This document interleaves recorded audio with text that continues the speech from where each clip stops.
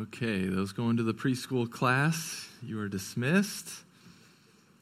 Everyone else, good morning. Please open with me in your Bibles to Romans 16. Romans 16. Well, we started this series in Romans about a year and a half ago, and this morning we have reached the end. We've made it. And one thing I would encourage you to do as we're concluding Romans this morning is to sometime later today or later this week carve out about an hour or so, a little under, to really sit and read through the book of Romans in one sitting. A lot of good and fruitful things come from being able to read a complete book of the Bible, a complete letter, all in one sitting. You start to see some of the overarching themes of the letter come to the surface a bit more when you read it all at one sitting. And with this being kind of the conclusion of Romans, I think it would be good for you this week to read it all in one sitting, and then take a couple things away from it that you really want to stick with you as we now move on to preaching other books of the Bible. And as you read through that, if there are questions that you have, the good thing is that we have been recording these sermons the last year and a half, and our website actually now on the Sermons tab is a bit more organized by sermon series, so you can search all the Roman sermons, or if you have questions about other books of the Bible we've preached through, whether it be Hebrews or Mark or Esther or Jonah, you can go back and find those sermons in those books of the Bible, and hopefully that will be a resource to you in your own study of God's Word. But as you read the letter this week in its entirety, one of the things that will stand out to you is that Paul starts the letter in a very similar way that he finishes the letter. And that is by design, and that should clue us into some of the things that he's been emphasizing to us all along the way. And so if you haven't been with us the past year and a half to go through Romans, no worries. In this sermon, you're going to get caught up on some of the major themes that we've been learning throughout Romans. In fact, I want you, if you have a Bible opened up, look at Romans 16, 25 and 27. And then listen to me read the start of Romans, which is Romans 1 through 7. And I want you to see, as you're looking at Romans 16 and hearing Romans 1, see if you can pick out some of these things that should be standing out as some similarities that Paul references. So in Romans 1, verse 1, it says, Paul, a servant of Christ Jesus, called to be an apostle, set apart for the gospel of God, which he promised beforehand through his prophets in the Holy Scriptures, concerning his Son, who was descended from David according to the flesh, and was declared to be the Son of God in power according to the Spirit of holiness, by his resurrection from the dead, Jesus Christ our Lord, through whom we have received grace and apostleship to bring about the obedience of faith for the sake of his name among all the nations, including you who are called to belong to Jesus Christ. To all those in Rome who are loved by God and called to be saints, grace to you and peace from God our Father and the Lord Jesus Christ. So maybe you could tell by how I emphasized certain things, the similarities of the opening and the closing of Paul's letter. The first similarity we see is that his emphasis on the gospel. All right, he has an emphasis on the gospel, which that word gospel, it's a word that means good news. Good news. And he keys us into the fact that the gospel, the good news, is all about Jesus.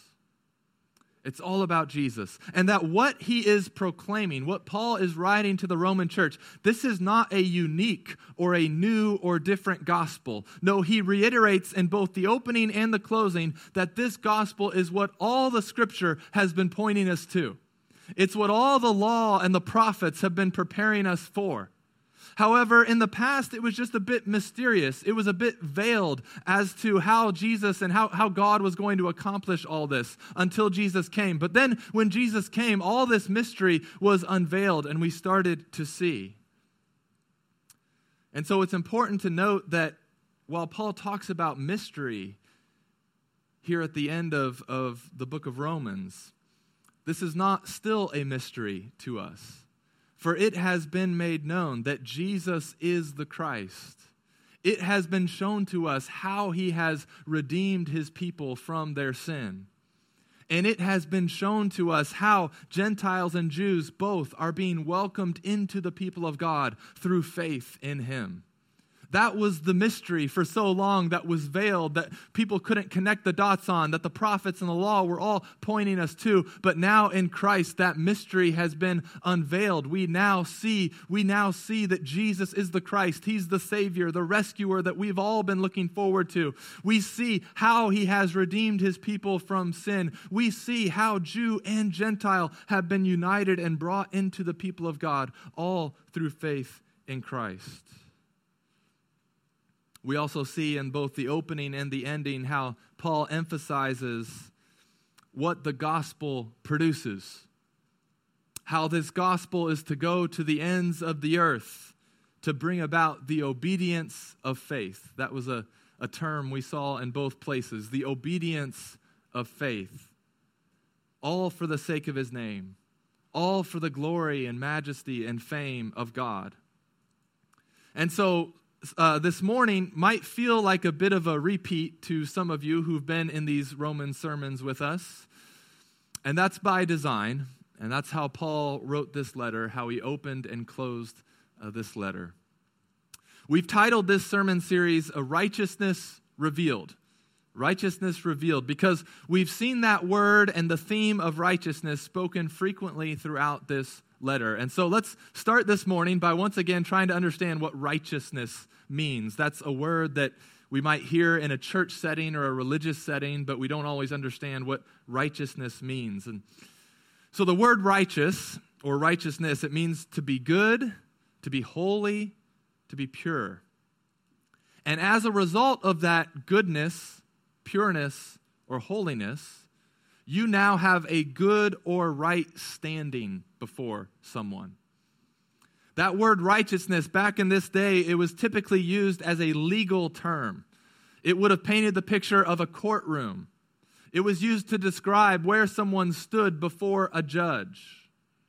And so very simply put, when you think of righteousness, you should think of a rightness with God, or to have a right standing with God. Now, because we have all sinned, because we have all turned from God's will through our thoughts, attitudes, and actions, because of sin, we are not in a right standing with God. We're not. This is the truth we've learned in Romans, that none in our own strength is righteous. No, not one. None of us have a right standing with God on our own. And we've learned that we all, in our own strength and ability, we are unable to obtain a right standing with God on our own. And therefore, we need, through faith, to receive God's righteousness, which he has provided to us through Jesus. The right standing that Jesus has with the Father through faith is now given to us. His right standing with God is now our right standing with the Father. The way to righteousness, the way to a right standing with God has been revealed through Jesus. Praise God. All right. But this morning, we will also see that this gospel through which God saves us and justifies us, which for God to justify us is to declare us right, to declare us to be in a right standing with God. This gospel through which God saves us and justifies us is also the gospel through which God stabilizes us. It's also the gospel through which he strengthens us and establishes us.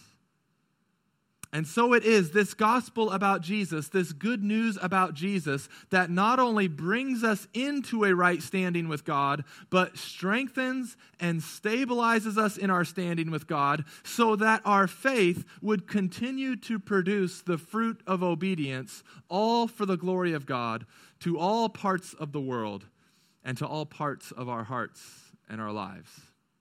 And so that's where we're going this morning, where we'll see Paul conclude. And Let's pray and let's ask the Lord for his help. Father, we thank you for your word, and we do thank you for this letter that was written to the Roman church.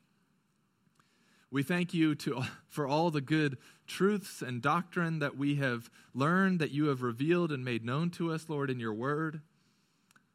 And I ask, God, that this truth would produce good fruit in our lives. That this study of you, this study of your truth, Lord, would result in a right worship of you. And that the worship of you would continue to increase in this world, in the city of Franklin, in our homes, in our hearts, Lord, and in this church. And so we ask, God, that as we proclaim your word, as we receive your word, that we would make much of you, Lord Jesus. For it is all by your grace that we come and can stand rightly before you. We ask, God, for now you to do a great work. Holy Spirit, empower your word as it goes forth. We ask this all in Jesus' name. Amen. Okay, look with me now at Romans 16, verse 25. Now to him who is able to strengthen you, according to my gospel and the preaching of Jesus Christ, according to the revelation of the mystery that was kept secret for long ages, but has now been disclosed, and through the prophetic writings has been made known to all nations, according to the command of the eternal God. Let's stop there for a moment. Now to him who is able to strengthen you.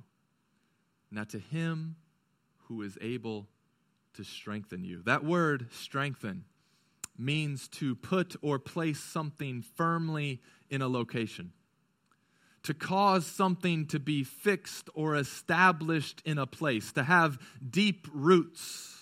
Some of your translations say just that. Now to him who is able or powerful enough, he who is able or powerful enough to establish you. God does not just save us through the gospel. He strengthens us and he establishes us through the gospel.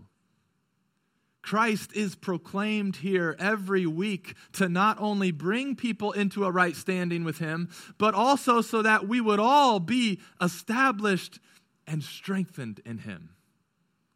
We need that, church. We need to be strengthened and established in him. We need to be stabilized in him. But notice whose power this strengthening or establishing is dependent upon. He says, to him who is able. To him who is able, referring to God. To him who is able. God is the one who is powerful enough to establish us and strengthen us. He is able, church. He is more than able. And that's, as I'm saying that, I think that's a song, right? He is able, more than able. I didn't mean to go there, but that what someone has thought through this before me, okay? He is able, church. We, in our own strength and our own ability, are not able to stand rightly before God. We're not able to do that. And we, in our own strength, are not able to establish, strengthen, and stabilize our standing with God. But he is able. And that's the good news. He is able. And I've titled this morning's sermon, Gospel Stability. Gospel stability, because we must see our need for God to stabilize our lives in Jesus Christ. On our own, we are an unstable people. Think we can be honest enough to admit that, right? We can be unstable people at times. Maybe some of us more than others. Maybe some you've received that feedback from someone. They've called you unstable. Okay, I don't think I've called anyone in here unstable. Okay, I would use much more pastoral terms like it seems like you're not anchored in Christ right now. Okay. Just to help you if you're trying to translate what a pastor is saying to you. If he says something about not being anchored in Christ, he's getting at some instability there. But we are all prone to be unstable in life.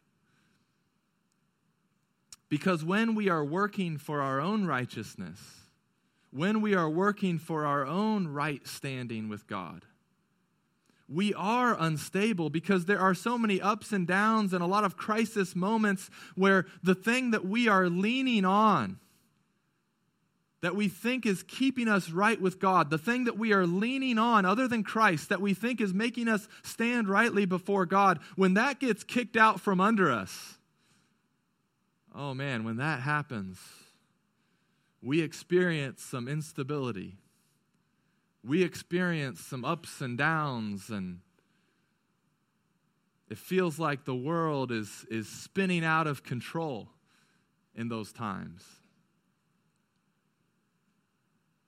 When we first started gathering as a church 5, almost 6 years ago, was the first time that I had a really bad episode of vertigo.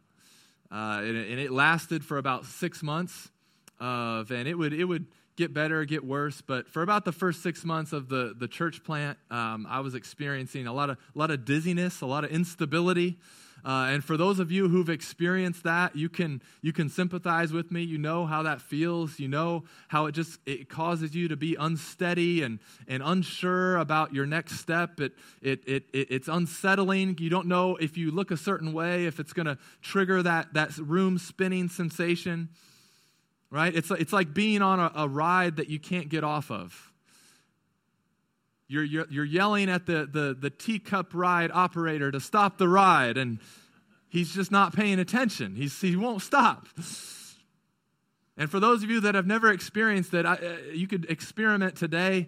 Just spin around a baseball bat 30 times every 15 minutes, and then just go try to live your life, okay? And that's what those that have had vertigo are dealing with. And so in those first 6 months of preaching, I'm gripping onto the pulpit really tightly, not sure, if I don't feel steady on my feet. Those long pauses that I sometimes have in the beginning, they weren't for dramatic effect. They were just to wait for you guys to stop moving around so much. But when you have vertigo, you don't feel like you're standing on stable ground. And there are times that we've all experienced this. So whether it's been vertigo or whether it's just been ice skating or roller skating, we had our end of the year Awana roller skating night. Lots of kids, first time roller skating. There was a bit of instability there on their feet. Maybe you can remember a time walking in mud or on ice or in sand on some unstable surface. You couldn't get a good footing. And you see, in a similar way, when we are not trusting in Jesus, we are on unstable ground. Because all the things that we are trusting in, other than Jesus, for our right standing with God and our right standing in life, they are by nature unstable. They can be shaken. They can come toppling down. They can slip out from under us. And they can cause us to spin out of control if we're resting our weight upon them. But we look to so many other things other than Jesus to give us the stability that we so desperately long for. Some of us look for, some of us try to get this right standing and stability through our performance. We're just by nature performers, and so maybe it's our performance at work. We tell ourselves that when we are succeeding and achieving at work and everything is going well at work, then we feel like we're standing on solid ground. We feel like we're in a good standing with God. We're in a good place in life because things have been successful with work. Oh, but what happens then when there's a bad day at work? What happens when they talk about layoffs or when things just don't go the way you thought they would? Well, you see, our world then starts to feel like it's spinning out of control. Maybe it's our performance in school that we've been trusting in for our right standing, and part of what we've relied on growing up is that we're a good kid and we're a good student, and if we do those things, we feel like we are on solid ground in life. But then what happens when school is done and we graduate? Or what happens when something happens that shows us and others that we're maybe not as good as we thought we were? Or maybe it's our religious performance that we're leaning on to have a right standing with God. We feel like if we do this, this, and this for God this week, then we'll be in a right standing with Him. You know, if we love people, we're kind, we're compassionate, we're merciful, we do all these good things that we like, that we see in the Bible. If we do these things for God, then we'll have a right standing with God. And we work really hard to do this. A lot of church people work really hard to find their right standing in their religious activity. They like to work for God, but very rarely actually spend time with Him. Very rarely learn from Him and talk with Him and read from Him. But they do lots of stuff for Him. And if this is you, maybe sometimes then you feel like you can't even go to the Lord and spend time with Him until you've done enough for Him. And then you have a right standing with Him, and now you can really commune and enjoy a relationship with Him. But inevitably what happens is when you are leaning on your religious activity for your right standing with God, inevitably what happens is that we burn out. We are not able, we don't have the power and the strength that God has. We burn out, we run dry, we get weary from doing all these things for God instead of doing all these things with God. And we miss out on actually knowing and loving and enjoying the Lord.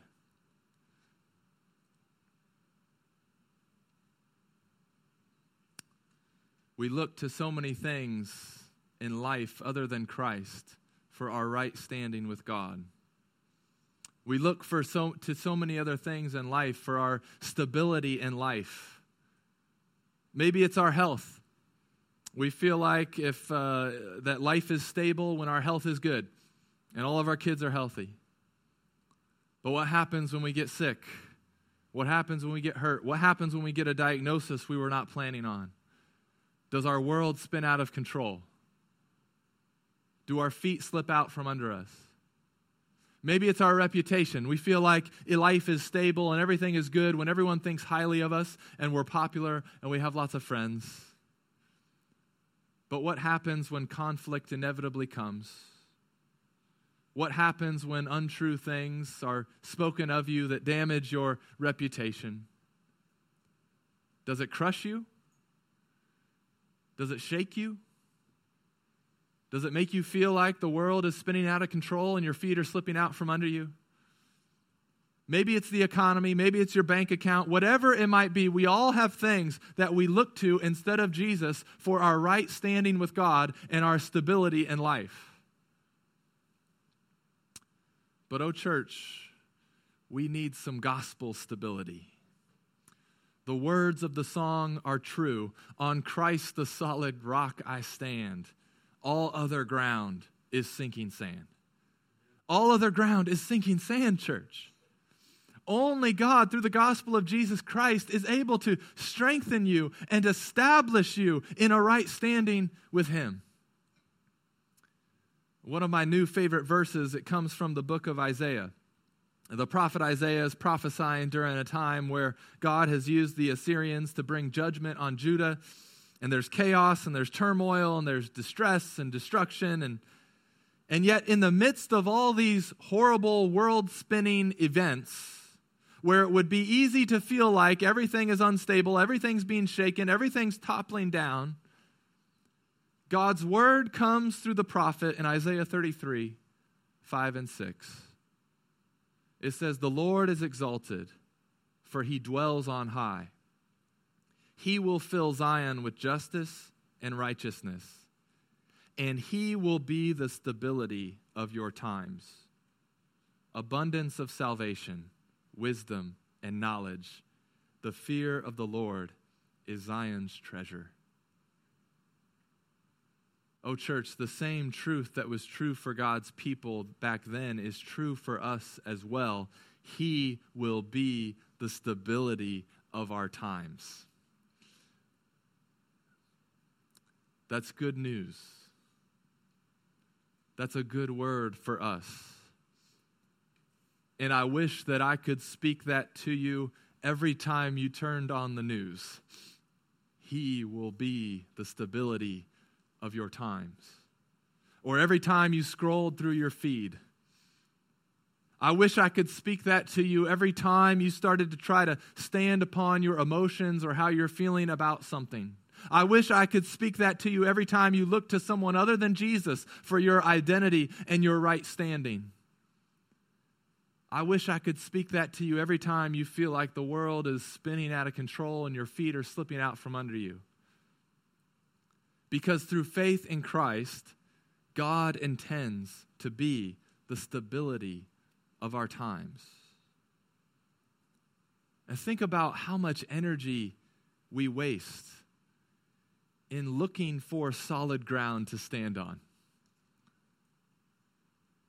Think about how much energy is wasted in trying to make a stable platform for ourselves to stand on. And think about how much anxiety is experienced worrying that what we are looking to for strength and stability could be taken away from us in a moment. Oh, church, use your energy instead to know and love and enjoy Jesus. And He will be the stability of your life. It is through faith in Him that we are brought into a right standing with God, and it is through faith in Him that we are strengthened and established in our standing with God. The gospel of Jesus Christ provides you the stability you ultimately long for, but that you have looked in all the wrong places to find.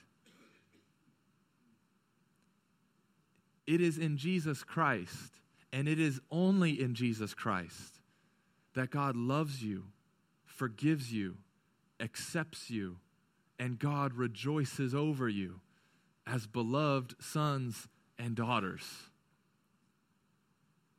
Who you are in Christ will provide you the stability you are longing for. But have you been merely trying to obey God? Have you been trying to obey God and do the right thing in life without actually trusting God? And here's where some of us get off track, like trying to obey God, trying to do the right thing in life, but apart from faith, apart from any sort of trust in God, believing in what His Word says. And here's what we need, where we need to come to understand about faith and the fruit that comes from faith. Paul, in the opening and closing of this letter, has talked about the obedience of faith. And we've got to know what he's talking about here before we close this series out. Look back at Romans 16:25.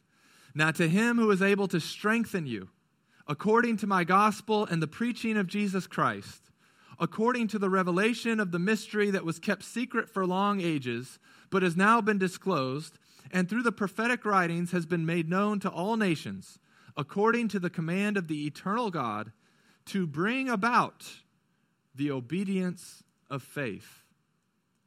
To the only wise God be glory forevermore, through Jesus Christ. Amen.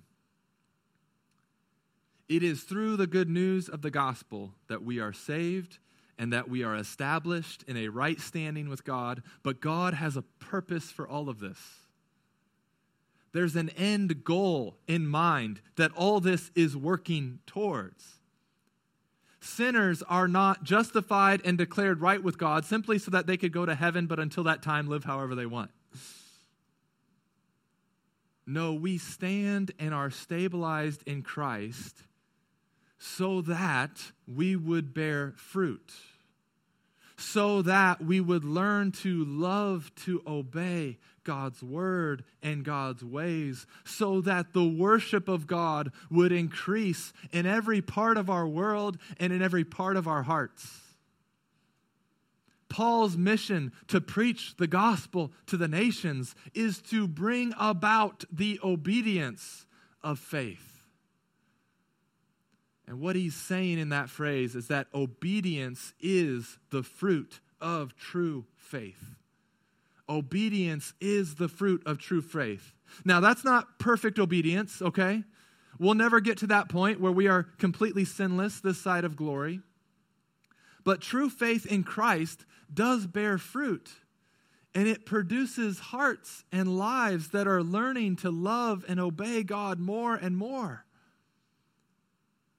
But it is all through faith. It all starts with a trust, a reliance, and a dependence upon Jesus to be the stability of our lives. And let me remind you of one of the key verses in this letter from Romans 1:16 and 17. Paul says, "For I am not ashamed of the gospel, for it is the power of God for salvation to everyone who believes, to the Jew first and also to the Greek. For in it the righteousness of God is revealed from faith for faith. As it is written, the righteous shall live by faith."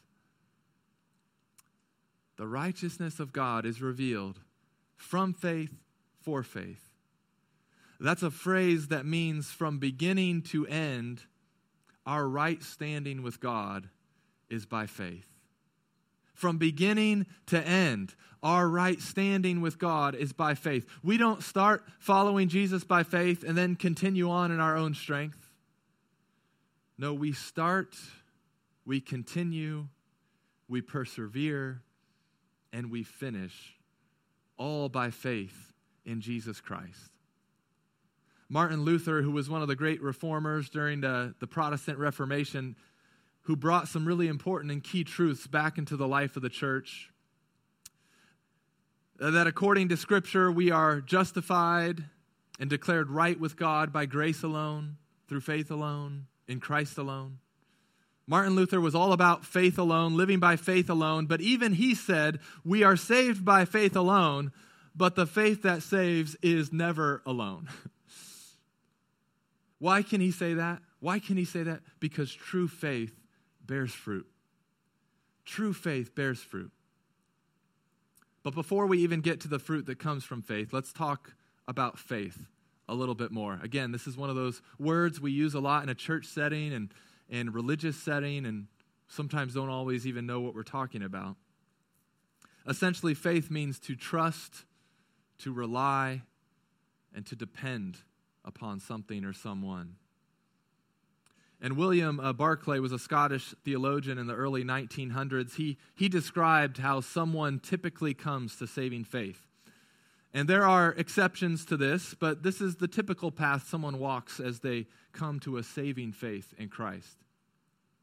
He said that faith typically begins with someone first being receptive to the truth. They're open to hearing about it. Right? It can start with just someone being interested and wanting to hear more about this Jesus guy and why people gather on Sundays to worship him and what all is going on here.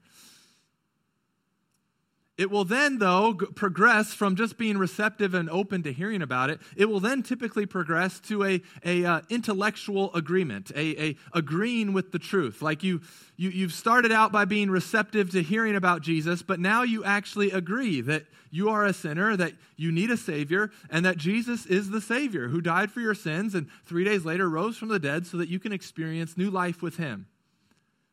And so maybe that's you this morning. You've mentally agreed with these things that you have heard and received about Jesus. And a lot of church-going people get to this point where they can agree with what they've heard. But true saving faith that produces fruit, it really goes to this final stage where someone hears the gospel message, agrees that it is true, and then casts themselves completely onto Christ. There was a missionary named John Patton who was sharing the gospel in the South Pacific Islands, and he was translating the scriptures for the people into their own language. But as he was translating, he was unable to find a word in their language, in their vocabulary, that would really fit this idea of faith and what true saving faith is. And he had no idea how to explain faith to the people. And then one day, while he was translating in his hut, a man came running in and flopped into his chair and said to Patton, It is so good to rest my whole weight in this chair. And Patton said, that's it. That's the word. Because that's the complete picture of faith. It's not just being open to hearing about a chair that could, in theory, hold you. It's not just agreeing intellectually with the truth that the chair could hold your weight. Faith means to put your whole weight in the chair. It means to rest your whole life on Jesus Christ. It means to lean on Him and Him alone for your right standing with God and for your stability in life. And so a question I have for you is, are you resting your entire life upon Jesus? As the truth of God's Word goes forth in this world, as the truth of God's Word goes forth into your life, the end goal is to bring about the obedience that springs from a faith like that, a faith that has cast themselves completely onto Christ. And so where are you at in your faith in God?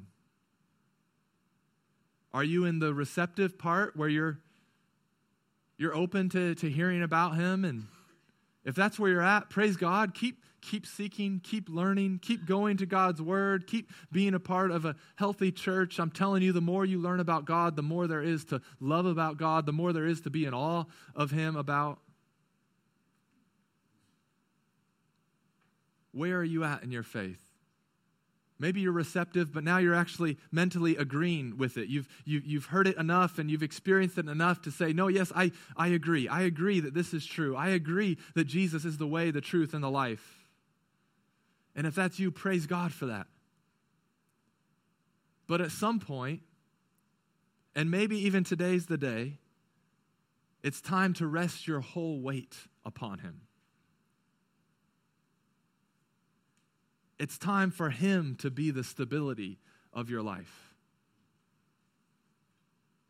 Not all these things that you're doing for Him, but what He has done for you.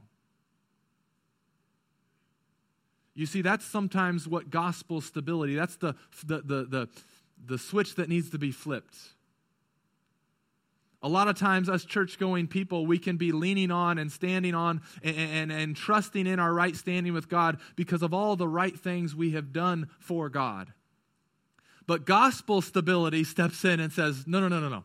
You stand right before God because all that He has done for you. All that Christ has done for you. And when you are leaning your whole weight upon what Christ has done for you, church, I don't know what's going to happen in your life. I don't know what's going to exactly play out in our world, in our city. But when you are leaning upon Christ alone and what He has done for you, He will be the stability of your life. When all else is shaken, when all other false gods fall down before Him, Christ will be standing strong, and you will be standing in Him.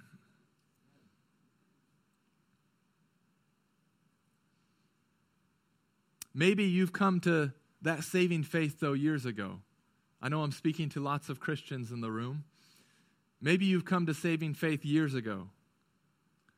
But church, listen, as you continue in the faith, and as God strengthens you and establishes you and roots you deeper and deeper in Christ, throughout the Christian life, He will continue to show you more parts of your life and your heart that need to be more rooted in Christ to produce more obedience to God that will result in more worship of Him. For Jesus Christ is a conquering king, and more of the world is coming to surrender to Him. Every sphere of life is coming under His lordship, and in the same way, He is bringing every aspect of your life under His leadership for your joy and His glory. And when we lean into that, when we trust in that, when we go with Him on that mission, we are stable, we are steadfast, we have joy, we have peace. It's when we fight that mission. It's when we fight His lordship in life. It's when we fight Him submitting more to Him. That's when things get unstable. That's when things get shaky. That's when things start slipping out from under us. And so, church, are there certain things that you are still holding on to that you won't surrender to him?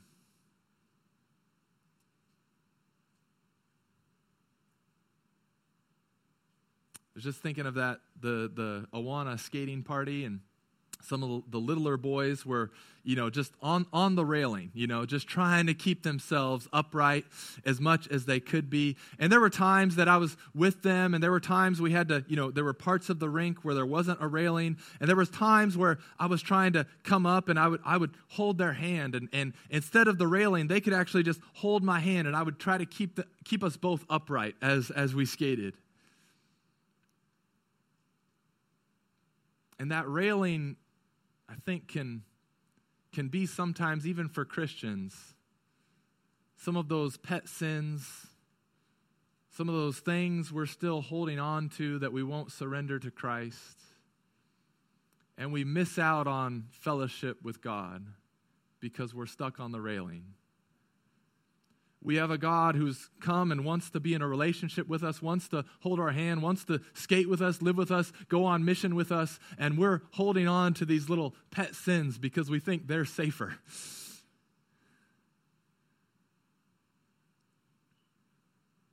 What are you holding on to that's keeping you from experiencing more fellowship, more communion with Christ? Are you holding on to a grudge and unforgiveness, all because you don't trust that Christ knows what to do with it? You don't know how to let it go and let it over to him. You're afraid you're going to lose that power and control over the other person if you do that. Oh, you see, when we are trusting Christ in every sphere and in every aspect of our heart, the fruit of obedience and worship starts to overflow in our lives. We start to become like a tree planted by streams of living water that yields its fruit in its season. We get this wonderful imagery from Psalm chapter 1. And I'm going to do something a little different. I'm going to ask you to close your eyes here for a moment. I want you to just visualize Psalm 1 as I read it out loud. I want you to think about how being rooted in Christ, faith in Christ, how that produces fruit in our life, how that overflows into worship in our life and in our world. Hear Psalm 1 and try to paint a mental picture in your mind. Blessed is the man who walks not in the counsel of the wicked, nor stands in the way of sinners, nor sits in the seat of scoffers. But his delight is in the law of the Lord, and on his law he meditates day and night. He is like a tree planted by streams of water that yields its fruit in its season, and its leaf does not wither. In all that he does, he prospers. The wicked are not so, but are like chaff that the wind drives away. Therefore the wicked will not stand in the judgment, nor sinners in the congregation of the righteous. For the Lord knows the way of the righteous, but the way of the wicked will perish. You can open up your eyes now. What a great picture of what gospel stability looks like. To be someone planted and established by a stream of living water, yielding the fruit of obedience and the worship of God. For that has been the ultimate purpose of Paul's letter to the Romans and Paul's mission in proclaiming the gospel to the nations. It's been all for the glory of God. It's been so that the worship of God would increase in the world and in our hearts. God's glory is to be the theme of a Christian's life and the joy of our hearts. This letter really has ultimately been all about God. And one of the things I said in the first sermon, in one of the first sermons on Romans, was that this letter written to the Romans is primarily about God. In fact, all of the Bible is primarily about God. In fact, all of life is primarily about God.